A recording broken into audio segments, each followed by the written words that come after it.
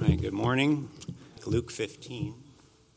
If you found Luke 15, I'm going to read 3 verses. We're not going to get all the context here for time's sake this morning, but in Luke 15, look at verse 6. It says, "And when he cometh home, he calleth together his friends and neighbors, saying unto them, Rejoice with me, for I have found my sheep, which was lost." Look at verse 9. "And when she had found it, she calleth her friends and her neighbors, saying, Rejoice with me, for I have found the piece which I had lost." And then look at verse 32. "It was meet that we should make merry and be glad, for this thy brother was dead and is alive again, and was lost and is found." Let's pray. Heavenly Father, Lord, we thank you for this day, and thank you for the opportunity to gather together today. And Lord, I just pray that you would meet with us in these next few moments, that you would speak to each heart and mind here this morning, Lord, through your word. We love you, and we pray and ask these things in Jesus' name. Amen. Amen.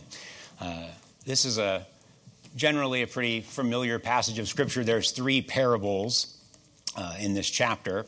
And if your Bible has the pericope, as it's called, you'll get little headings that have been added there to sort of help you know what a section of Scripture is about. And those can be helpful. I use them pretty regularly to try to find my place sometimes. But you do want to be careful because they could potentially, if not be misleading, they might sort of force us into thinking a passage is about one particular thing, and we might miss something else, assuming that we know what it's talking about. But the Bible here is definitely talking about 3 lost things. The first parable is about a lost sheep. The second one about a lost coin. And the third one is about a lost son. A lost son. And sometimes people get kind of up in arms or wondering about what the purpose of a parable is. But we don't have to wonder here because Jesus tells us what the setting is and what the purpose is in the first couple verses. In verse 1 there of Luke 15, he says, "Then drew near unto him all the publicans and sinners for to hear him.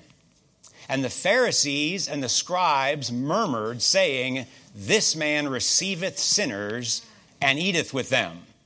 And he spake this parable unto them, saying," and then he goes into these 3. So it really isn't a mystery why Jesus is teaching these parables. We've got the 2 sort of quintessential representation crowds gathered here in the first verses. You've got lost sinners and publicans coming and drawing near to Jesus to hear what he has to say. And you have a self-righteous religious crowd represented in the scribes and Pharisees who are murmuring, who are complaining that it's happening. And Jesus says, well, then let me tell you a couple stories to try to set the stage here. We just sang a song. How can we reach a world we never touch? And that's what these Pharisees were complaining about, right? Because Jesus, the Bible says, was a friend of sinners. A friend of sinners. And the Pharisees didn't like that. In fact, a man by the name of Alexander McLaren, he was a Bible commentator, he said this about this passage, and I think it's well put and worth reading. He said, "The facts are the facts. The problem is the inferences the Pharisees draw. The slanderer saw, as no one could help but see, that there was a strange attraction between Jesus and sinners, that harlots as well as children were drawn to him. He obviously delighted in their company, and whose presence these self-righteous Pharisees gathered their dainty skirts in abhorrence, lest a speck of them should fall upon their purity." What interesting wording. But he paints such a vivid picture. "These who can only believe in motives as low as their own said of Jesus, you can tell what sort of man he is by the company he keeps. He's the friend of publicans because he's a bad Jew, and the friend of sinners because he likes their wicked ways. It would have been a long while before any penitent woman would have come and wept at the feet of a Pharisee, and a long while before any sinful man would have found his way with tears and trust in these self-righteous hypocrites. It is a sign not that a man is bad, but that he is good in a Christ-like fashion, if outcasts that durst not come near respectable people are drawn to him." He said, "Oh, would to God that there were more of us like Jesus Christ, that more were deserving of the praiseworthy title, a friend of sinners." A friend of sinners. There's some lost things in this passage. I find that people tend to have three reasons for why they do things in the Christian life. Some do things out of discipline, not necessarily their own discipline, but they feel like God's going to judge them or come down on them if they don't toe the line. Now, God does punish sin and iniquity, we grant you that, but that's not the way he calls us to live our life. I remember hearing a preacher early back in my younger days who he said, Brad, I used to think when I first started preaching that my job as a preacher was to convince people to do things they don't want to do. And he said, today, I wouldn't wish a job like that on my worst enemy. That's thought-provoking. Some people do it out of discipline, fear of God. Some people do it out of duty. That is, they believe it's required of them. And that's sort of a step beyond that, I guess. But what we really want to get to is people that serve God out of devotion, out of love for him. Jesus said, if you love me, keep my commandments. Now, you might keep them out of fear or out of duty, and I would recommend that you do so, but Jesus didn't list that as the reason, the ultimate reason that you should do them. 1 John 3 says that his commandments are not grievous. Well, they're not grievous to the person that loves him. They might be grievous to one that serves him out of duty, but Jesus, the Bible says, came eating and drinking. And they say, behold, a gluttonous man, a winebibber, a friend of publicans and sinners. Can you imagine how Jesus would have been criticized, the number of people he would have upset if he had performed his ministry today? I mean, I made a list, and this is quasi-humorous, I guess, but he would have offended the NEA because he taught without being certified as a teacher. He would have offended the National Organization for Women because he didn't have a female disciple. He would have offended the American Medical Association for thinking he could heal people without a medical degree. He'd have been in trouble with the FDA for turning water into wine, the EPA for killing fig trees, the health department for operating a food distribution point without a license. I thought about this. I don't even know which department this would come under, but he encouraged people who had previously been dead and buried to go walk through town. That would have probably affected a number of governmental organizations. He'd have been in trouble with OSHA for walking on water without a life preserver. He'd been in trouble with PETA for driving hogs into the ocean. The National Council of Churches for criticizing other religions. The building department for constructing mansions without a permit. The LGBTQ community for saying that God just made men and women. And he'd been in trouble with the abortion crowd for saying things like, for those that would harm a child, it's better off that he never been born. Pretty harsh words, but those are the types of things Jesus said. And by the way, Christian, if you haven't learned this yet, if you're facing criticism for standing for God, standing for truth, beware the temptation to cave in. Because all you end up doing is you muddy your own testimony. You displease the Lord. And you know those same people that were criticizing you, presumably to get you to come over to their way of thinking, you know what they'll do when you gave in? They'll find something else to criticize you for. You're just a goody two-shoe, holier than thou. You think you're better than everybody. And as soon as you start laughing at their dirty jokes, as soon as you start acting like and talking like them, then they'll say, what a hypocrite. You're no better than us. You can't win, so you may as well keep your testimony intact and God on your side. Jesus was a friend of sinners. We see the lostness of man presented in this chapter. First, in a lost sheep. Sheep show the weakness of man without God. I mean, what chance does a sheep have if the shepherd doesn't come looking for it? Has anybody ever seen a trained sheep? I heard a story about two shepherds that were sitting one time. The one shepherd came up to the other one. He was playing a game of chess with one of his sheep. And Shepherd would move a piece and the sheep would move a piece, and he was just amazed. He goes, that is the smartest sheep I've ever seen. The other shepherd said, I don't know, I've beat him 3 games out of 4. Some of you will get that later. You can enjoy it at lunchtime. Calling someone a sheep is, you're not, boasting their ego, right? Sheep, they're dependent and defenseless, and they represent the lostness of man, our weakness, our helplessness without God. The silver represents the worthlessness of man without God. One thing about something that's lost, it doesn't matter how much value it would carry on the market. You might have a super rare, valuable coin worth millions. But if it's lost, it's not really worth anything, is it? It's of no value in that case. And there's something I noticed about, if you ever had to go find something from the lost and found, you go somewhere and they got all that stuff you got to rummage through. None of it gets found unless someone comes seeking it. Otherwise, it just kind of sits there.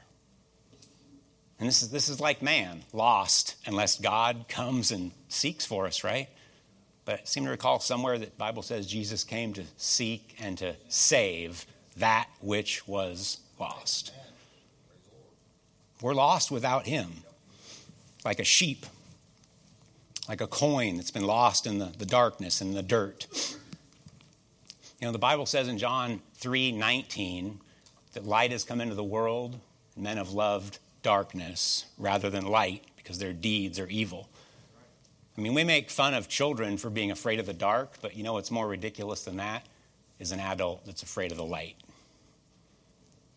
God is the light of this world. And then it's represented in a sun as well. The sun represents the wantonness of man, a life of depression, degradation.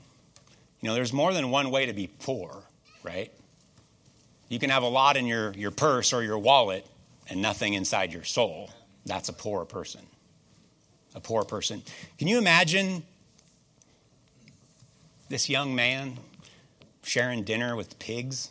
You don't think in that moment it crossed his mind, I never thought it would come to this. Doing it my way, telling Dad, give me that inheritance I've got coming to me. I'll figure it out. I'll do what I want to do. I'll taste of this world. Sin's pleasurable for a season. It probably seemed great for a little while.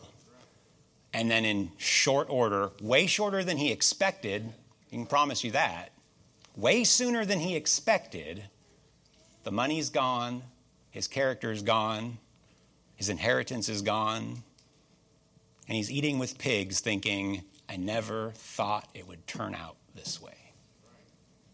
And now the Bible calls him lost. He's lost. But praise God, I find it interesting. We think of the prodigal son because of the story.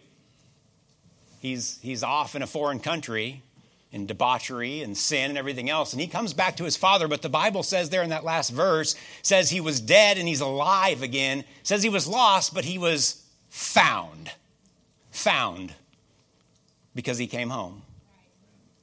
We talk about people finding God, but who's the one that really does the finding? It's the shepherd that comes looking for the lost sheep. It's the woman who gets out the broom and lights the candle to find that coin that was missing. It's this father that prayed over his son, no doubt. And the Bible says he came home again, and when he did, he was found. He was found. God's an expert at finding lost things. It's interesting.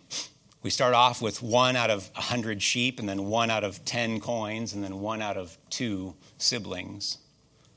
And the focus in each point is the thing that was lost. That's this precious thing that the Bible's drawing attention to. And again, back to the setting of this story and who Jesus is talking to and why he's talking in these parables. Who do you think in the story of the prodigal son the Pharisees would have associated themselves with? We think of the prodigal son as sort of the hero or whatever, the focus of the story, but they would have associated themselves with the older brother, right? The self-righteous older brother. Now, do be careful here. Some caution is in order that the Bible says, shall we sin that grace may abound? God forbid. God forbid. Now, the story ends great, praise God. of the prodigal son. But don't go off into a foreign country thinking that it will leave you better than it found you. Sin did not leave the prodigal son better than it found him. Now, glory to God, we have it recorded for us. His story ends well. But it's not because of his sin. It's in spite of his sin. He had a loving father who welcomed him back and gave him back things that he didn't deserve. But Jesus turns the story upside down, doesn't he? The Pharisees would have expected the emphasis to be on the reward for the brother who stayed at home and did what he was supposed to do. But we get glimpses of the self-righteousness, of course, that was in his heart. And God rebukes that. The picture throughout these parables, I think, is also one of God's compassion. I think without too much stretching, we could say that God the Son is seen in the first one of redeeming, that the Son of Man seeking to save that which was lost. The Holy Spirit illuminating the truth in the second one, and God the Father receiving a son unto himself from death unto life. God commanded the light to shine out of darkness. He receives a son. Like what one man said, I deserved to be damned and was on my way to hell, but Jesus interfered. He interfered. He got in the way. Praise God. Can you imagine the prodigal son coming home and he has to go all the way back up to the door, unlike the story is recorded in the scripture, and maybe mom or the other brother answers. Dad's already disowned you. He says he doesn't have a younger son anymore. That's what many would expect probably to happen. It's probably what the Pharisees expected to happen. That's not what the Bible tells us. Now, the father didn't go follow the son into the foreign land, but as soon as he saw him come home, he did go run to him. And in so much as he's a picture of God the Father, that's a thing not seen too often. Lost things found by the Lord. We need to be found by him. Isaiah chapter 1, as we close up here. Say, well, why do we even need to be found? Some of you might be familiar with Oscar Wilde's story of Dorian Gray. They've probably made it or used it in movies and other things for all I know. It's a tale set in 1860s Victorian England of a young man who a picture was painted of him, and he was so enamored with the beauty of the picture, and he started listening to some hedonistic teaching and basically wished how wonderful it would be if he could live as debauched a life as he wanted, as terrible a sinful life as he wanted, and yet the sin would only mar the picture and not him. And he lives his life that way for some time, and one night he's alone and pensive, and he goes up into the attic saying, I think I'm just going to take a look at that picture after all these years, wonder what it looks like. And he gets it out, and he's mortified. He's horrified by how grotesque the picture has become. It's all mangled and aged, blood stained across it. He actually calls the artist who drew it to come join him and to see what's happened to the picture. And the artist says this in the book, and I don't think Oscar Wilde was a Christian. He says, isn't it written somewhere, though your sins be as scarlet, they shall be white as snow? Saying, don't you think this could be fixed somehow? But Dorian, in his rage, kills the artist. And then he turns the knife on the painting. But when he stabs the painting restores to its original beauty, and he assumes all of the degradation upon himself. The book says that he was unrecognizable even to his own servants. Obviously, it's a play on the fact that something else is going on, even though he looked good on the outside. And Jesus warned us about that, cleansing the outside of the cup, right? When there's problems inside. What do you think the portrait of your soul looks like? In Isaiah 1, in verse 18, God says, come now and let us reason together, saith the Lord. Though your sins be as scarlet, they shall be white as snow. Though they be red like crimson, they shall be as wool. If ye be willing and obedient, ye shall eat the good of the land. But if ye refuse and rebel, ye shall be devoured with the sword, for the mouth of the Lord hath spoken it. God's set judgment on sin. And many of us probably don't want to admit it. I mean, we dress ourselves up and sometimes even have medical procedures to try to keep ourselves looking young and all the rest. But sadly, many people are probably more like, their soul is more like Dorian Gray's picture than they're willing to admit. I often get challenged by people when talking about the Bible or Christianity or whatnot. I'd say the number one objection people tend to have is, why is there so much evil in the world? If God's good, why are things so bad? Why does he allow all this? And my usual response to them is, well, seeing that you are so concerned about evil and so troubled by it, what have you done about the evil in your own heart? Because whether we like it or not, that's the source more times than not. Now, we may not have a picture hiding out in our attic somewhere, but it's worth asking, what does your soul look like? Have you just covered up enough stuff? Are you living a life that, hey, at least I can get by in church and smile at everybody? No one at work knows, but inside, you're ravished. The effects of sin. There's only one cure for it. It's the cure that God says, listen, be reasonable. I'm the only one that can fix your problem. Let's reason this thing through.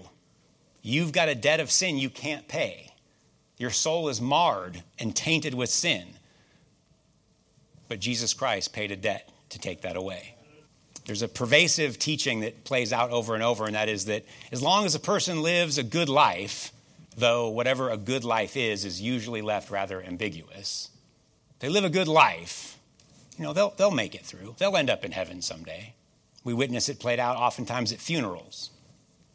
This guy might have been a total snake. People talked about him bad, blah, blah, blah, all the time. But boy, at funeral time, everybody wants to act like, well, I'm sure he made it through.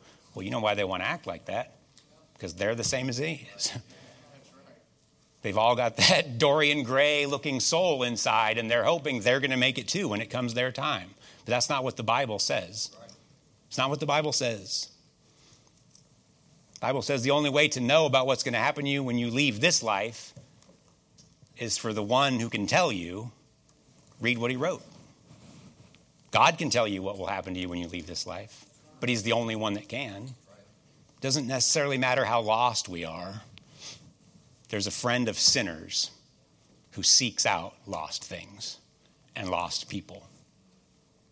And while there's no one so bad that he can't save them, there's also no one so good they don't need him to save them. Let's pray. Heavenly Father, Lord, thank you again for the time this morning. I pray, Lord, that just your word would sink into our hearts today. Pray that if there's any under the sound of my voice that don't know you as Savior, they've never dealt with that sin in their heart, that they'd do so today, that they'd walk into the welcoming arms of a loving Savior who loves sinners. Lord, you rebuke the proud, but if we'll come to you in humility, you won't turn us away. And I pray you'd encourage the hearts of your people today, Lord. I thank you for their kind attention. Pray you'd strengthen them and bless them, and that you'd close this service according to your will in Jesus' name. Amen.